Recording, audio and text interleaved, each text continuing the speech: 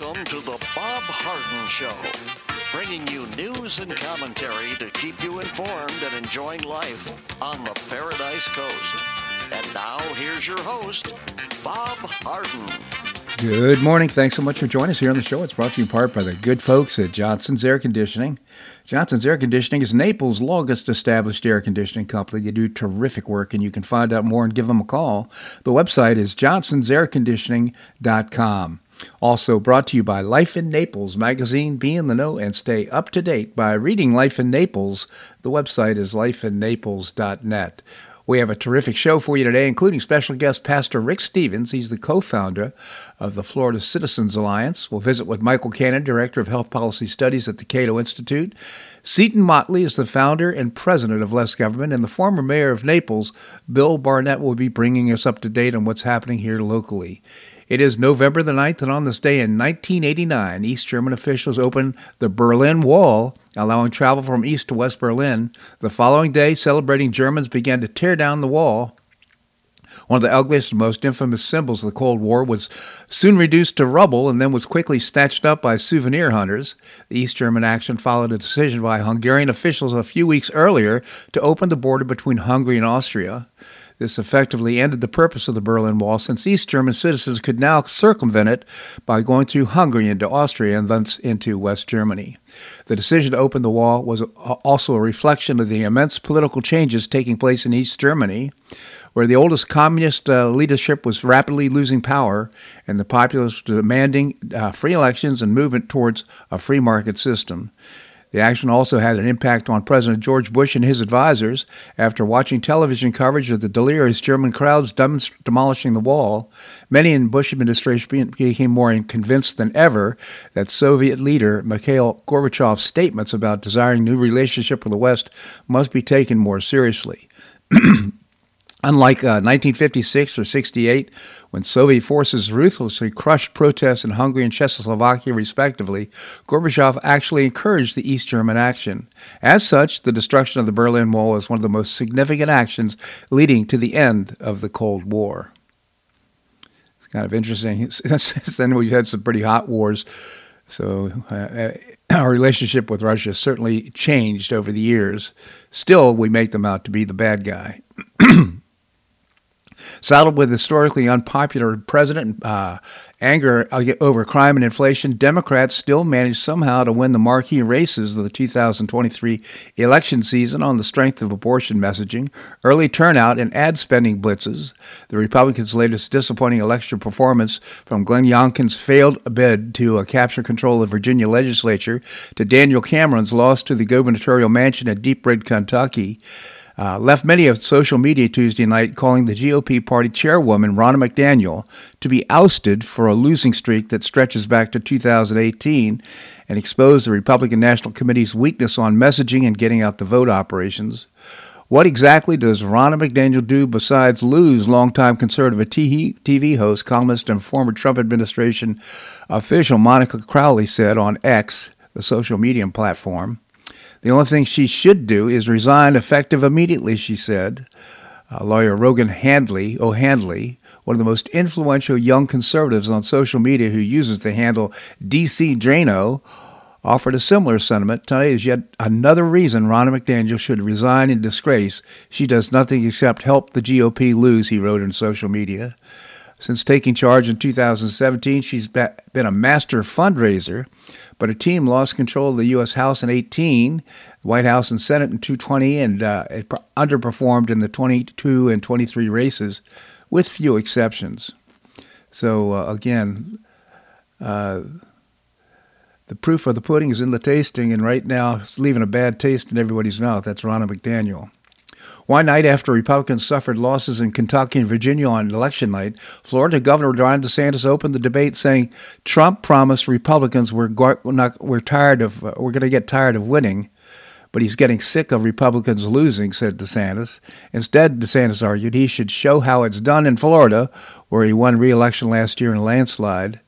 Vivek Ramaswamy, who had promised earlier in the night that he would be unhinged at the debate, came out swinging in his first answer, going after Republican National Committee Chair Ronna McDaniel and the media. It was an interesting performance last night. I would say that all those candidates up there were better than anything the Democrat Party could produce, irrespective. The big winner, of course, was Donald Trump. He was doing a rally in Hialeah in Florida, and people were just really wildly cheering and rooting on Trump. But it was an impressive group up on the stage, except for perhaps a couple. But nevertheless, lots of hard feelings. In fact, Nikki Haley called Ramaswamy a pretty bad name. Anyhow, yeah, the debate is over, and there's one more debate before the primaries. Israel accelerated its offensive into Gaza City yesterday with increasing reports of clashes between Israeli defense forces and Hamas militants in residential neighborhoods. The movement comes days after Israel encircled the city on northern Gaza Strip, cutting it off from the rest of the 25-mile-long territory.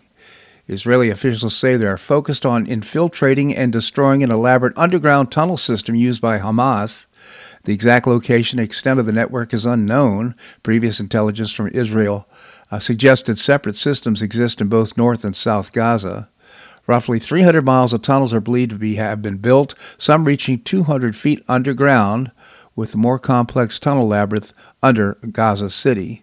Separately, U.S. Secretary of State Anthony Blinken called for a united Palestinian-led government for both Gaza Strip and West Bank following the conflict. He should probably keep his nose out of that, out of Israel's business, but irrespective. Israeli President Benjamin Netanyahu has recently said Israel would be responsible for the post-war security in Gaza. He didn't give a lot of details on that, but it's an interesting point of view. Well, the House Oversight and Accountability Committee on Wednesday signed subpoenas for first son Hunter Biden, President Joe Biden's brother James Biden, and business associate Rob Walker as the investigation of the First Family's business dealings heats up. Committee Chairman James Comer told Just the News, no noise, that's a pretty good show, by the way, on Tuesday before issuing the subpoena that his investigation is going to start with interviewing Biden family members, and the president himself will be the final person interviewed. If anyone tries to defy the subpoenas, Comer said, his committee plans to work on holding them in contempt of Congress. House Republicans officially launched their impeachment inquiry into Biden in September over allegations that he oversaw a foreign influence peddling scheme, deceived 2020 election voters, and covered up the crimes of his son. Comer is also seeking transcribed interviews with Hunter Biden's wife, Melissa Cohen, and Hunter Biden's ex-girlfriend and his brother's widow, Haley Biden, among others. So pressing on, it's good to see that they're making some headway here on the investigation into Biden. The committee, combination of high levels of debt and higher interest rates have pushed the annualized interest cost of governmental debt past $1 trillion. There's no turning back now. This amounts to a doubling of interest costs over the past 19 months, according to Bloomberg. It's the equivalent of 15.9% of the federal budget for fiscal year 2022. Bloomberg reported that the worsening metrics may reignite debate among the U.S. fiscal path. Amid heavy borrowing from Washington, the dynamic has already helped drive up bond yields, threatened the return of so-called bond vigilantes, and led Fitch Ratings to downgrade U.S. government debt. The Congressional Budget Office estimates the cumulative deficit of the 2024 to 33 period will total $20.2 trillion, or 6.1% of GDP. Deficits are expected to be at least 5.5% of GDP every year for the coming decade. Since 1973, the federal government budget deficit has averaged 3.6% of GDP. So things are way out of whack financially, and just really depending on Mike Johnson to get things headed in the right direction with returning to normal procedure when it comes to creating a budget. Well, at least there's a jobs boom somewhere in America. Washington, D.C., for months now, that the government, local, state, and federal, has been on a mad hiring spree this year. The new jobs numbers released Friday show more of the same. Another 51,000 government workers were hired, second only to the 55,000 in healthcare, and that doesn't even include the IRS agents that Biden still wants to hire. So big problems on that front, too. We see a growing government and also a growing debt. Probably ought to reduce the size of government. That would be a big start in reducing the debt. Well, Hollywood Actors Union reached a tentative deal with studios Wednesday to end its strike, bringing close to months of labor strife that ground the entertainment industry to a historic halt. The 3-year contract must be approved by votes from the union board and from its members in the coming days, but the leadership declared that the strike will end at 12:01 a.m. on Thursday. More than 60,000 members of the Screen Actors Guild, American Federation of Television and Radio Performers, went on strike on the 14th, July the 14th, joining screenwriters who had walked off the job more than 2 months earlier. It was the first time the two unions had been on strike together since 1960. Studios chose to negotiate with the writers first, striking a deal and that their leadership marked as a major win and bringing their strike to an end on September the 26th. So that strike is over, and perhaps see some more content now coming to TV and television and the movies. On Tuesday, the European Space Agency's Euclid Space Telescope, this is so interesting, revealed its first images of the dark side, that's a quote, dark side of the universe. The agency unveiled the telescope in July along with its mission to document dark matter and dark energy, which is believed to make up 95% of the universe, but remains largely unknown. Euclid can see galaxies 10 billion light years away. 10 billion light years away, and scientists hope its images will show how the universe has evolved. The telescope's first image captured the Perseus galaxy cluster and Horsehead Nebula, which includes about 100,000 galaxies. Not planets, galaxies, 100,000 galaxies, many of which have never been seen before. It comes as scientists have uncovered the oldest black hole yet, forming 470 million years after the Big Bang.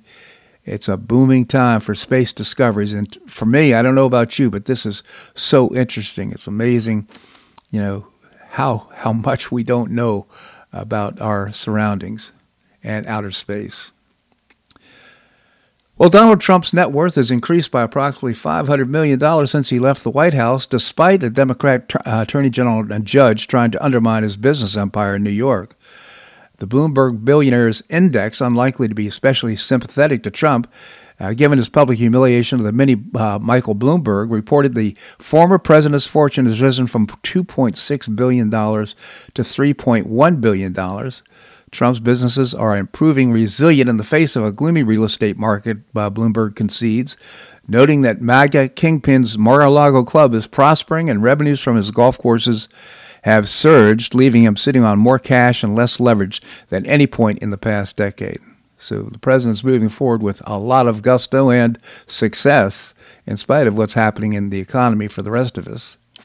In New York, Attorney General Letitia James is taking Trump and his business empire to court for civil fraud, and of course Arthur Engoron, the judge, is clearly donated thousands of dollars to the Democrats. This is such a farce, what's happening on that front. Nevertheless, Trump highly successful and defending himself in New York court. This segment of the show brought to you by the good folks at Johnson's Air Conditioning, Naples' longest established air conditioning company. I hope you visit the website, johnsonsairconditioning.com. Also brought to you by Life in Naples magazine. Be in the know and stay up to date by reading Life in Naples. The website is lifeinnaples.net. Coming up, we're going to be visiting with Pastor Rick Stevens. He is the co-founder of the Florida Citizens Alliance. That and more right here on The Bob Harden Show on the Bob Harden Broadcasting Network.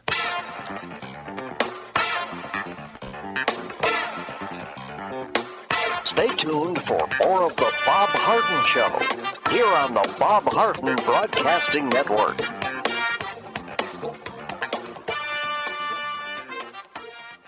I'm Bob Harden, the host of The Bob Harden Show. One of my favorites for breakfast or lunch is Lulabee's Diner, providing great service, fabulous food, and a rockin' good time. Lulabee's Diner is a throwback to the 60s, complete with great music and a fabulous 60s decor. What I like best is a blend of great food, great value, and terrific service. Most of the friendly waitstaff has been part of Lulabee's for years. I enjoy the great choices for breakfast and lunch, and you'll find the menu has everything and anything to satisfy your taste. Lulabee's offers catering, party platters, lunch boxes, and more. Lulabee's Diner will quickly become one of your favorites for breakfast or lunch.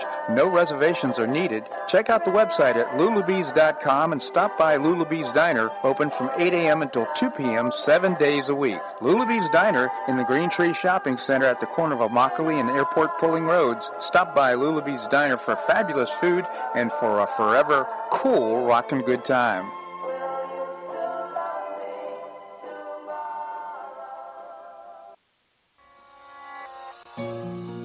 Collier County Sheriff Kevin Rambaugh says the number one reason the elderly become victims is isolation. The Collier Senior Center goes a long way in keeping seniors connected with the community and with each other.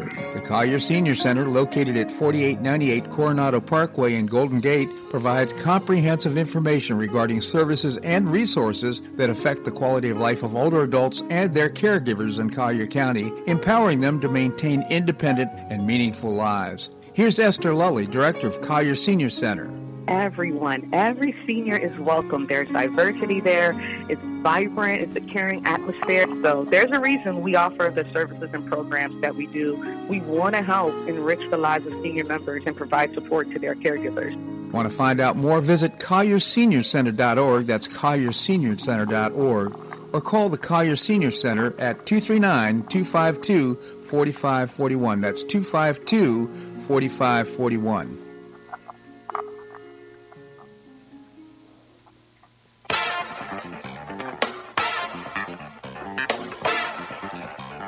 Welcome back to the Bob Harden Show. And now here's your host, Bob Harden. Thanks so much for joining us here on the show. We're providing you news and commentary rooted in a commitment to individual liberty, personal responsibility, limited government, and the rule of law. Coming up, we're going to visit with the former mayor of Naples, Bill Barnett. Right now we have with us Pastor Rick Stevens. He is the co-founder of a terrific organization. It's called the Florida Citizens Alliance. Pastor Rick, thank you so much for joining us here on the show. Well, I always enjoy talking to you, Bob. Thanks for having me. My pleasure, Pastor Rick. Tell us about the Florida Citizens Alliance. Well, we're just a group of people that care about kids and wanting to help them have a better education. We work with all kinds of people and try to represent the concerns of parents and grandparents, aunts and uncles, and we try to bring solutions to those problems. We had a meeting with a state official this week, and we said something about the interest in solutions, and this person's response was, everybody brings me problems. And so we're trying to be the solution-oriented group that helps actually make a difference in the lives of children and their education. Well, you certainly have, and I just suggest our listeners to go to your website, goflca.org, goflca.org. In the last decade, I think you've done so much to improve the quality of public education here in Florida, and your fingerprints are all over the success we've had in the last decade, so congratulations. Well, thank you. Absolutely. So I understand there's some good news for residents of Collier County. Yes, I don't know if people have heard, but it did make some local media outlets that in response to the legislature passing and the governor signing what we've referred to as HB 1069, they have removed more than 300 books with objectionable material from the school system, libraries, and other places across the district. And that sounds like a lot, and it is. There may be more to come. We don't know. But I think in all the times that we have tried to get school districts to do the right thing, to pay attention to these things, with all the pushback we've gotten, I think that Collier County has done the right thing by taking the initiative and removing the books right up front. And part of what some of us have wondered is why school districts wouldn't take that initiative. And so when they do, we should give them credit, and we should help them realize, and I'm not sure school districts think this way, but we should help them realize this is a big step in earning the trust of the parents, of the students, of the aunts and uncles, the grandparents, the residents of Collier County, that they really do put the kids' interest first and that they're not trying to do things behind our back. So I think we should give them credit. Yeah, they do deserve credit. And I'll tell you, we've seen, for example, in school board meetings where someone has started to read the smut that you're talking about, the books that have been eliminated, and the attorney wouldn't allow it because it is such smut. So it's really good that this step has been taken.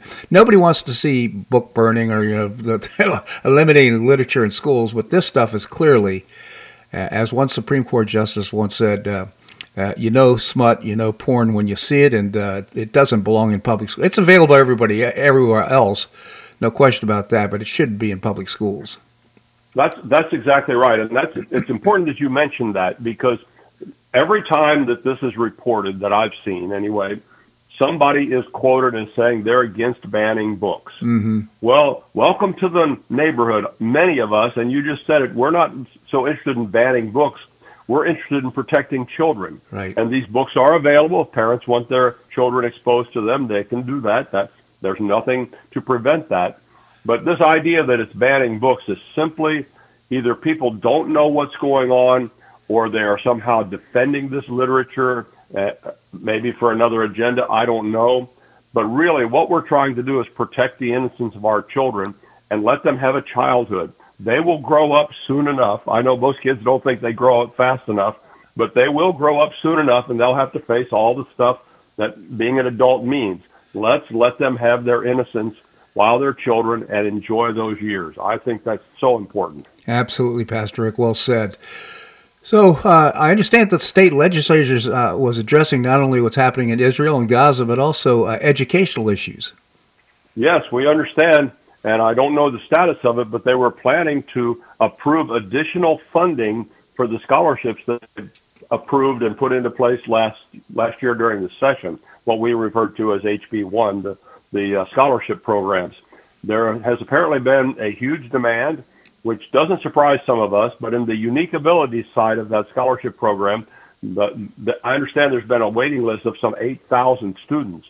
And so the legislature was going to address that, and they may already have, I don't know, that during the special session, so that money could be available to those students. And that is a huge, huge win for the residents of Florida and for these students. I don't think we can brag on them enough for that, because that's absolutely doing the right thing.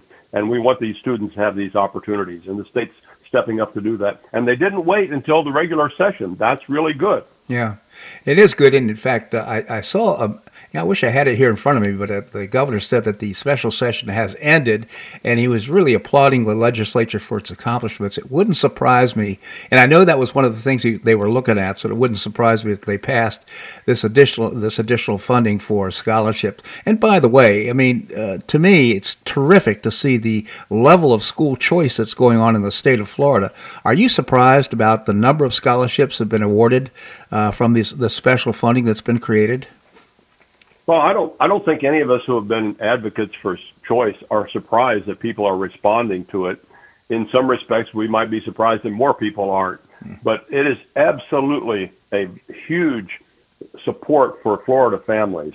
The fact that parents now can see their struggling children in whatever educational environment they're in and realize they have opportunities to change that. And we want to help parents. I mean, in Lee County, I keep hearing reports of students going to school and there's no teacher for this class or that class or the other. And we can help parents who, I mean, why send your kid to a school if there's no teacher? We can help them find the best teacher, which is them, with our micro school initiative and homeschooling option. It's never been better for students in Florida. And we want to encourage parents not to feel stuck where they are. You have options, and we want to help you with that. Again, go to goflca.org is the website. goflca.org. It's just GoFLC, I think I said that correctly, .org, and check it out. Make a contribution, by the way. This organization is run on a shoestring. Neither Pastor Rick nor Keith Flaw, the CEO, take income for this, and they're up in Tallahassee all the time on their own dime. So they're doing it for us, and they're doing it for the kids in Florida public schools. So just genuinely appreciate your contributions coming on the show, but also what you're doing for the state of Florida, Pastor Rick. Thank you so much for joining us. Hey, always good to talk to you. Thank you, Bob. My pleasure indeed. All right, coming up, Michael Cannon, Director of Health Policy Studies at the Cato Institute. That and more right here on The Bob Harden Show on the Bob Harden Broadcasting Network.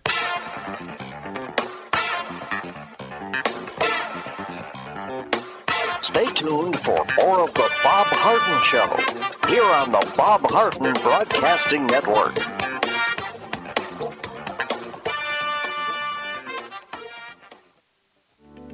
Are you looking to buy or sell a home? Make it a convenient and stress-free experience by calling the dynamic and trustworthy husband and wife team of Megan and Matt Chionis with Gulf Coast International Properties. Find out about their unique and complimentary post-closing concierge services not offered by other area agents. Matt and Megan Chionis give you the competitive advantage to command a premium price for your property. They personally attend all showings, create a marketing strategy for your property, and offer that complimentary concierge service to your potential buyer. This hands-on approach has helped them set several sales records in Pelican Bay and many at near-record prices. Megan and Matt Chionis understand that as an affluent buyer-seller, your needs and desires are unique. You deserve this level of service. Megan and Matt Chionis are passionate about the Naples lifestyle, and they want you to enjoy it too. Call Megan and Matt Chionis with Gulf Coast International Properties at 239-269-5310. That's 239-269-5310. Do you have questions about your retirement? Ameriprise Private Wealth Advisor Jason Nardella with Nardella Financial Group, a private wealth advisory practice of Ameriprise Financial Services, LLC, can help. With the exclusive Confident Retirement approach, you'll work together to develop a retirement roadmap to get you where you want to go. Call Nardella Financial Group today at 239-325-1041. That's 239-325-1041. Office is located at 9015 Stratusdale Court, Suite 103, Naples, Florida. The Confident Retirement approach is not a guarantee of future financial results. Investment advisory products and services are made available through Ameriprise Financial Services, LLC, a registered investment advisor.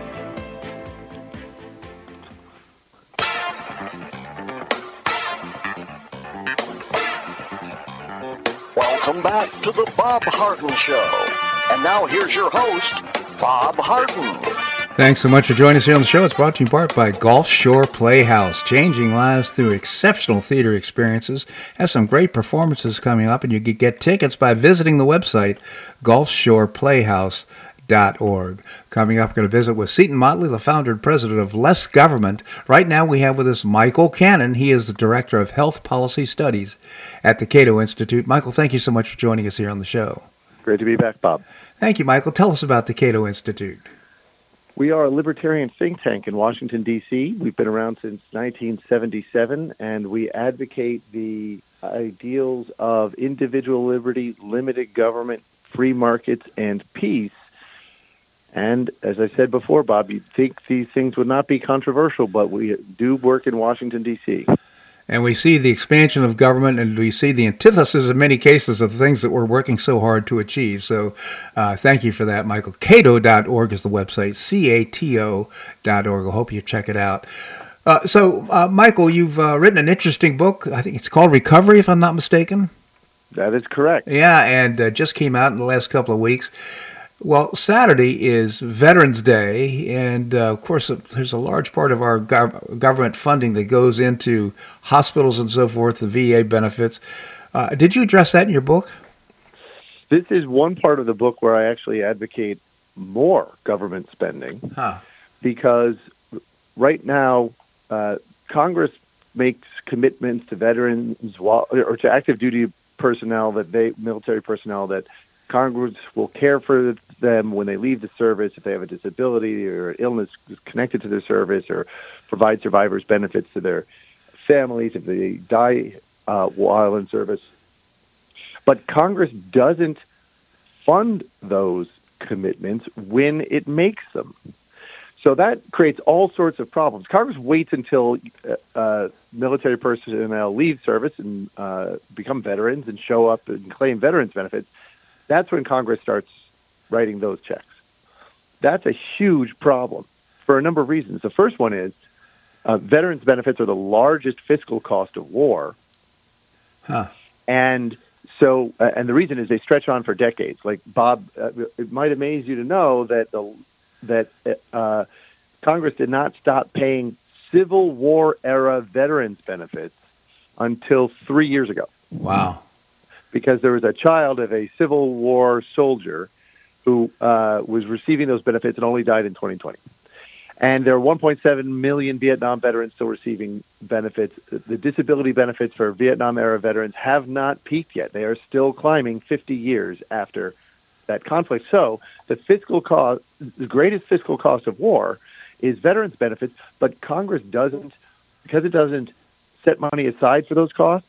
That's a huge fiscal deception that makes voters and military personnel and even presidents and members of Congress believe that war is cheaper than it actually is. Yeah. That we can fight wars and it won't cost us as much money as it actually does. It hides the biggest cost of war. So that's a problem just because it's deceptive. It is dishonest to hide that cost of war.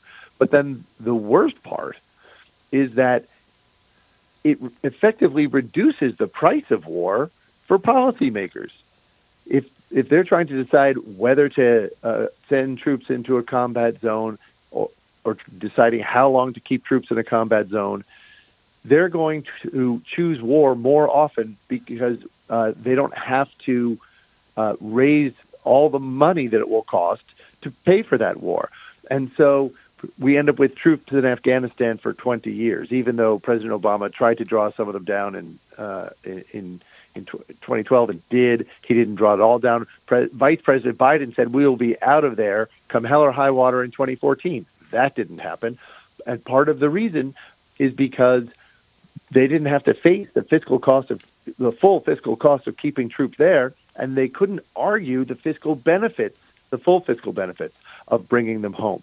And this comes up every time Congress or the president is trying to decide whether to send troops to Iraq, keep troops in Iraq, send troops to Syria, and increase the number of U.S. troops there or reduce them. Donald Trump tried to get U.S. troops out of Syria entirely, but he reneged on that commitment, and that left hundreds of U.S. troops there. And now those troops are being attacked by militants in Syria that are allies of Iran. Yeah. And they're really just sitting there with no mission, no purpose. They're sitting ducks that are only increasing the risk of war with Iran. And one of the reasons that President Trump has not been able to get them out of there and that President Biden does not seem like he wants to get them out of there is because they don't have to pay the full cost of keeping them there. It's so interesting and great commentary, Michael. You told us of things that I was not aware of, so I really appreciate that. And here, this is a great opportunity to underscore how important it is that we honor the people who, in many cases, gave the ultimate sacrifice or lost a limb, lost their health, PSTD, whatever the circumstances might be. People, they come back not the same people, and we should be so grateful for their sacrifice. And I'm not sure that we provide the benefits that we should provide. I think that's what your opening statement is we should be spending more money and have it budgeted. So the reform proposal in the book, it would overhaul veterans' benefits and provide veterans better benefits that they have right now and force Congress and the president to confront those costs and finance veterans' benefits at the moment they incur those obligations. Yeah. Would increase government spending in the here and now, but it wouldn't increase the size of government. It would just make those long-term hidden expenses or commitments, it would make them transparent and have Congress spend that money now rather than spend it in the future, set that money aside so that it's there for veterans when they need those benefits, but also so that Congress and the president make better decisions when it comes to risking the lives of U.S. troops, right, which should result in fewer dead and disabled veterans. You would think so. You would think that should have an impact. The cost of war should have an impact on the decision to have a war in the first place. So that's such interesting information. So what you're suggesting, if I'm not mistaken, is that, for example, if we decide to go to war with, for example, in Gaza, we should understand what the cost might be for those that are killed or maimed in Gaza, and should be calculated and planned for the future spending in the United States. And the way to do that, the way to pre-fund these benefits and force Congress to confront those costs of war, the veterans' benefits costs, which rise when conflict is imminent or once we're in a conflict, is to have veterans get their benefits from competing private insurance companies that provide life, health, and disability benefits to service members once they leave the service. Let those insurance companies charge what we call actuarially fair premiums that rise so they can increase premiums when the risk of service-related death, illness, or disability rises.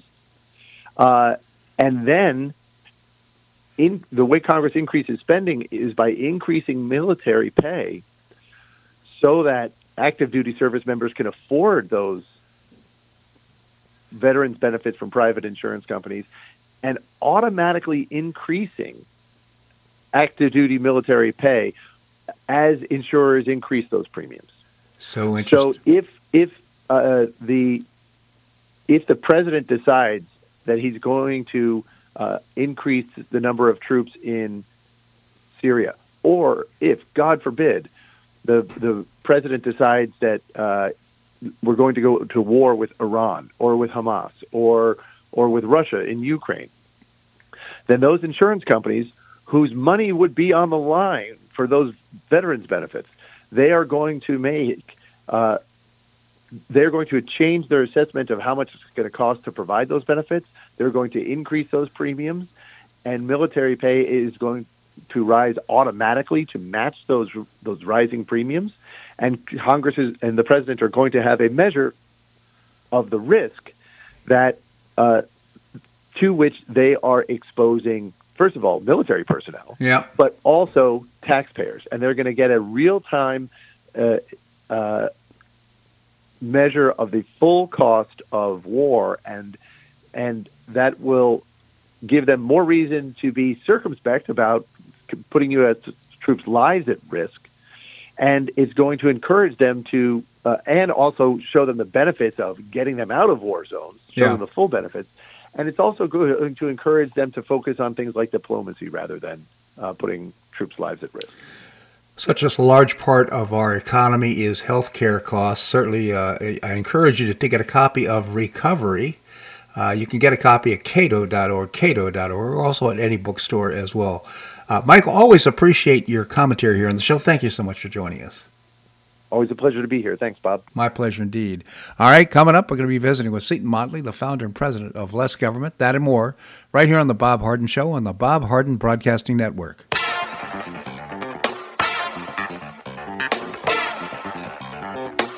Stay tuned for more of The Bob Harden Show here on the Bob Harden Broadcasting Network.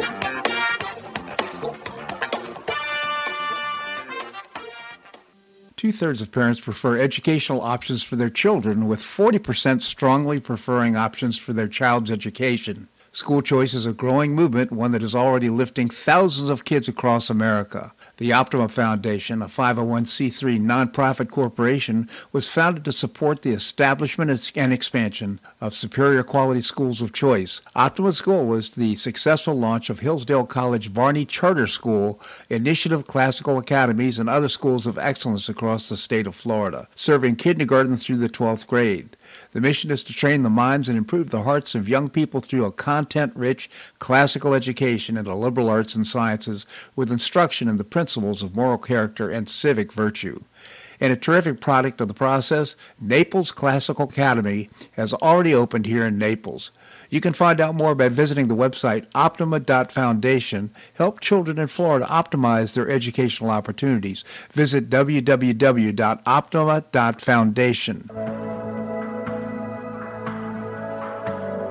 Do you suffer from joint pain in your shoulders, hips, or knees? I was suffering from debilitating pain in my knees.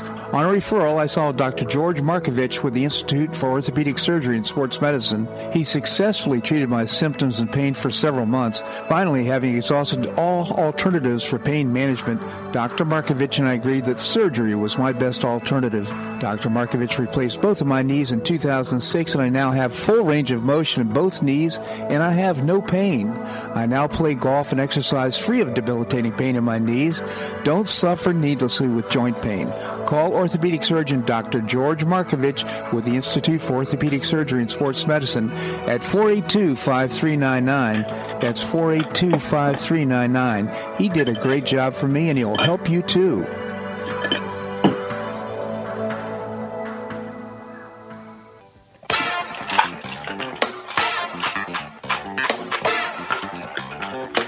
Welcome back to the Bob Harden Show. And now here's your host, Bob Harden. Thanks so much for joining us here on the show. I want to remind you that Lulabee's Diner in the Green Tree Shopping Center is serving dinner Wednesdays through Saturdays, 4 to 8 p.m. And the menu is just terrific. The food is great, and it's terrific value as well. So I encourage you to visit the Lulabee's Diner in the Green Tree Shopping Center Wednesdays through Saturdays, 4 to 8 p.m. We have with us Seton Motley, the founder and president of Less Government. Seton, thank you so much for joining us here on the show. Good morning, sir. Good morning, Seton. Tell us about Less Government. Yeah, we exist to reduce the size, sphere of influence of government, and government does. Continues to expand. Now, it's just amazing. One of the biggest people who are hiring is the U.S. government is just expanding and expanding. It's just amazing we can't afford. We can't afford. We're out of money. The analogy, and the reason we can't shrink it, the analogy I use is the federal government is a great white shark. It's a $6 trillion a year great white shark. Yeah. Now imagine, everybody listening knows what the remoras are. The remoras are those fish you see swimming just behind the head of the great white shark, and they make their living off the scraps of the great white shark. They get little bits and pieces of what the shark eats. Well, imagine how many remora are swimming behind a $6 trillion a year great white shark. Yeah, good point. The lobbyists, all the hangers on, and every one of those people, no matter what their interests are, when someone like Trump comes in and says we're going to reduce this, they all have a common interest in stopping Trump. That's the swamp, that's the deep state, whatever you want to call it. Right. That's what we're up against. And it's so big now that it's what entity exists to take it on, Right. It's like the Megalodon, the movie The Meg. I think they've made two of them now. The Megalodon's the old prehistoric shark, the giant one. It was huge. And there's this theories that in the deep oceans where we don't know, they actually have more megalodons. But they still exist. But anyway, that's what we're dealing with. We're dealing with something that big. Yeah. So I'd be curious about your thoughts on the election results. I mean, it's so disappointing this past election, especially what happened in Virginia. You can't look at it as an election. You have to look at it as a crime scene, because human nature is such that if you come in and it's like children. If a child is a little obnoxious, like a 3 out of 10 on the obnoxious scale, and you let the child get away with it, the next time they behave obnoxiously, they're not going to be at level 3. They're going to be at level 5. Yeah. And then if they get away with it at 5, they come back at a 7. Right. Well, this is what's happened with the election thieves, the election heists. I don't know if I went over these numbers with you. Huh. In 2020, Trump won the in-person vote in all 50 states. That means he won the in-person. If you showed up to vote in California, more people voted for Trump in California, New York, New Jersey, than voted for Biden. In all 50 states, Trump won the in-person vote. Huh. Biden won the mail-in vote in all 50 states. In Wyoming, he won the mail-in vote. Now, in the name of COVID, Democrats all over the country, and of course most importantly in the swing states, massively expanded mail-in voting. Mm-hmm. There was 29 million mail-in votes in 2016. There were 66 million in 2020. And the mail-in votes, of course, there's no ID, there's no tracing, there's no identification, there's none of that stuff. Right. And we had the videos of the people walking up. They put unattended ballot drop boxes on the street. And there's video of people walking up with like Santa Claus bags full of ballots, and just dumping them in the ballot boxes. I mean, it's absurd. It's third world banana republic voting, And that's how Biden won. He didn't win, he stole it. Just to put it in perspective, Trump added over 10 million votes to his 2016 total. Right. He set the record for legal, legitimate votes with 73-plus million votes. You're telling me Biden, who campaigned from his basement and has Alzheimer's, got 81 million votes? No. Unbelievable. 16 million more than Hillary Clinton? 16 million more than Barack Obama? No. And yet you see these movies like 2,000 Mules and other documentaries. That's right. All the evidence is out there, and it seems to me that somehow, some way, courts don't want to address it. Well, all the court cases Trump filed never got to the evidentiary stage. Right. None of the evidence was ever reviewed. They were all dismissed on procedural grounds. Right. Judicial, legal, procedural grounds. They never got to evidence. So what happened? That was they stole the election. Did they come back at the same level? No, it got worse. And this is, again, Republicans are awful. They're stupid. They're morons. There was more mail-in voting in 2022 than there was in 2020. There was no COVID. There was no reason to do this. But the Republicans not only did they not roll it back, they didn't stop adding the addition of mail-in voting. So now we get to 2023. Glenn Youngkin out there pushing, trying to flip the Virginia Senate over to Republicans because they control the House, they controlled the House, but not the Senate. And he's pushing and pushing and pushing, and he's trying to prime himself to. I'm guessing prime himself. If he had a good showing, he'd parachute into the Republican thing and take out Trump. That was the theory anyway. Right. And they lost. They didn't get the Senate. They lost the House. Well, what the media is not going to tell you is his Youngkin's Democrat governor predecessor changed 60 voting laws. There is no accountability in Virginia. You don't need an ID. You can register to vote without an ID. Huh. And you can register to vote on election day. Huh. You walk in on election day. I'd like to register to vote and like to vote. Sure, no problem. That's criminal. No ID, no account. So here's a thought, dumbass Youngkin. If you want to win, you're governor for 2 years. Clean up the damn voting laws. Yeah. And listen, again, I'm not a. To use a crass phrase, I'm not a jock sniffer. I don't worship politicians or athletes or anybody. But Ron DeSantis, Florida, to his credit, the reason DeSantis won every county in Florida in 2022 is because they cleaned up the voting laws in Florida. Huh. They tightened them. They made mail-in voting is what it's supposed to be. On an individual basis, I'm in Belize. I can't get there to vote. Can I have a single mail-in ballot? Okay. And shocker, we complained about the green wave disappearing. The red wave disappearing. It disappeared because the voting laws didn't allow the election to reflect the electorate. Yeah. In Florida, it could because they cleaned up the voting rolls and the voting laws.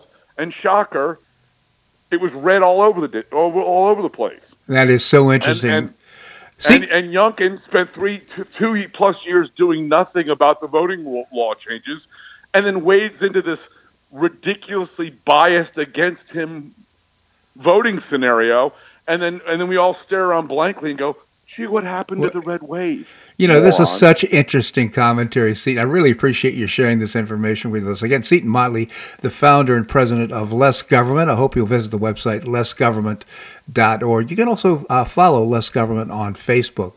Seton, really appreciate your commentary here on the show. Thank you so much for joining us. Thank you. My pleasure indeed. Coming up, the former mayor of Naples, Bill Barnett. That and more right here on The Bob Harden Show on the Bob Harden Broadcasting Network.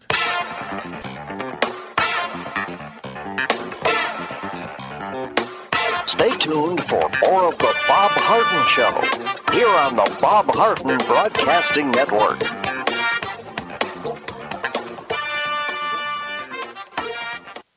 Do you have questions about your retirement? Ameriprise Private Wealth Advisor Jason Nardella with Nardella Financial Group, a private wealth advisory practice of Ameriprise Financial Services, LLC, can help. With the exclusive Confident Retirement approach, you'll work together to develop a retirement roadmap to get you where you want to go. Call Nardella Financial Group today at 239-325-1041. That's 239-325-1041. Office is located at 9015 Stratosville Court, Suite 103, Naples, Florida. The Confident Retirement approach is not a guarantee of future financial results. Investment advisory products and services are made available through Ameriprise Financial Services, LLC, a registered investment advisor.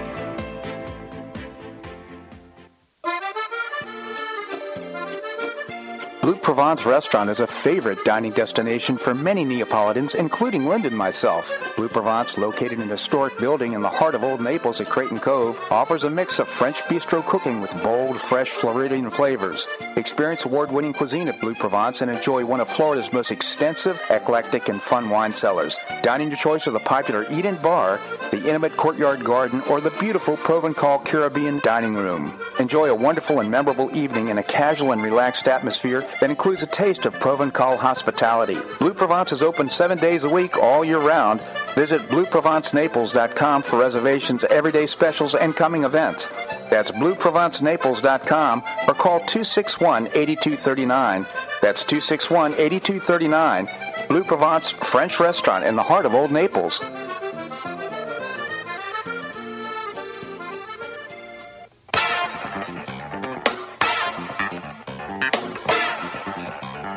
Welcome back to the Bob Harden Show. And now here's your host, Bob Harden. Thanks so much for joining us here on the show. It's brought to you in part by the Foundation for Government Accountability. We help prepare elected officials, and I say we because I serve on the board. We help elected officials have winning strategies in the legislature. The website is thefga.org. We have with us the former mayor of Naples, Bill Barnett. Bill, thank you so much for joining us here on the show. Bob, as always, it's a pleasure on a Thursday, especially a beautiful one like today, to join you for a few minutes. Yeah, I really appreciate you coming on the show, Bill. So I understand that the mayor now has decided and declared that she is a candidate for mayor again in March. Yes, yes, she has, and the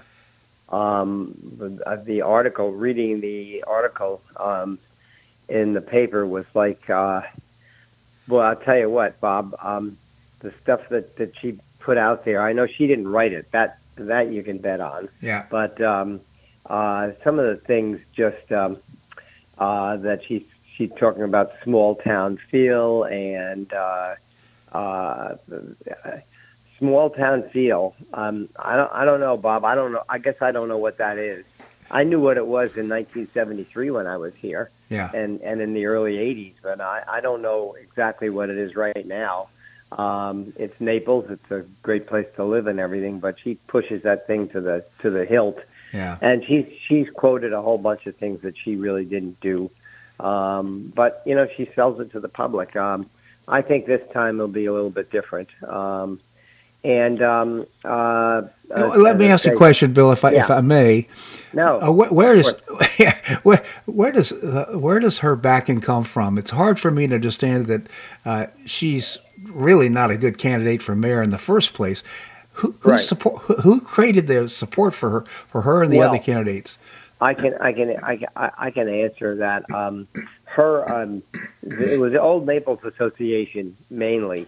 Okay, where that all came from down in that area, and they supported her big time. Now, that's an interesting question because I don't know who is going to be supporting her this time. I really don't. People have seen it. She has an excuse for everything that you could say. For example, the long meetings. Well, she blames that on prior councils and prior mayors. Okay, that she has to have long meetings to straighten out things that they messed up. I mean, Bob. Yeah. That just doesn't work. No. Okay. I mean, just whatever it is, she has a very good reason in her head, and it sounds good, and she puts it out there in the paper of why this is that. I mean, nobody asked the question of Mayor Heitman. How many administrative assistants did you have in your first term? She's had 6 administrative assistants. 6. Most of us have 1. Yeah. And this is within 3 years. So, I mean, sounds like a Kamala Harris syndrome.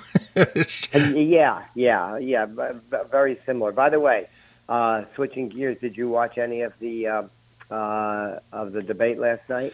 Yes, I did. I watched a little bit of it. We got enough to understand what was going on. Right. What did you think? I thought Lester Holt and what's her name did a very, very good job about keeping the candidates online and not letting them ramble like some of the prior ones. I thought that there were some good points made. They covered a lot of territory. I got to see the second half of it, and I thought it was a lot better than the other parties' debates. Yeah, no, I thought it was well moderated. I thought Lester Holt did a nice job, and the candidates I think had made some good points. Yeah. And I did reflect that, for the most part, any one of those people would be a better president than Joe Biden. So it turned out that I think the person that won the debate is Donald Trump. Yeah. Well, you know what, Bob? They said that, and they made it very clear that, look, when you go after him, especially in a forum like that, you're only helping him. Right. And they made that clear, but I don't think some of the candidates understand that because, but it's true. Yeah. I mean, watching what's going on with the Donald these days is a show within itself. But I just I agree with that philosophy, that statement that that he's just so far ahead, it's unbelievable. But yeah. But there were some very good points made, and they did cover a lot of ground. So that was good. I just kind of amused me that Nikki Haley called Ramaswamy scum. Yeah. Those two had some bad blood. Obviously, I don't agree. But I think that it was. I don't want to say a pleasure to watch. It's always difficult to watch them, but it was good. I thought it was good. That would be my grade. I would give him a B or a B+ on that. Absolutely. To finish up with the campaigning and what's going on, Gary Price and Coach Bill Kramer, the ex Naples High School football coach and teacher, former. They had a little thing at Cambria Park. There were no drums or bands or anything like that. And,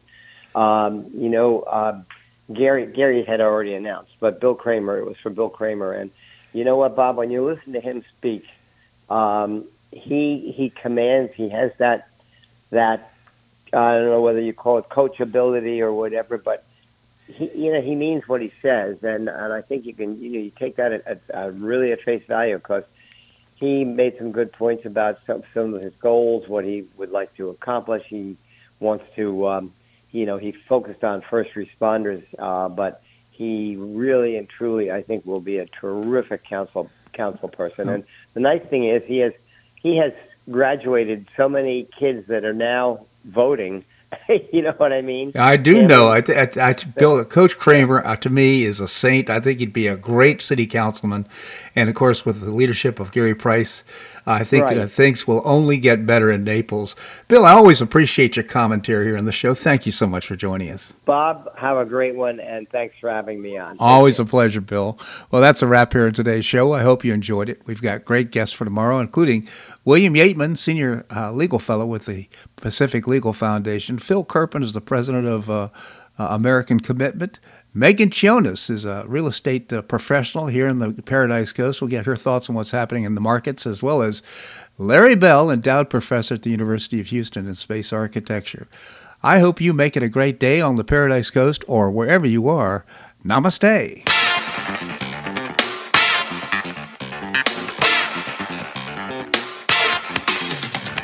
Thanks so much for listening to The Bob Harden Show on the Bob Harden Broadcasting Network.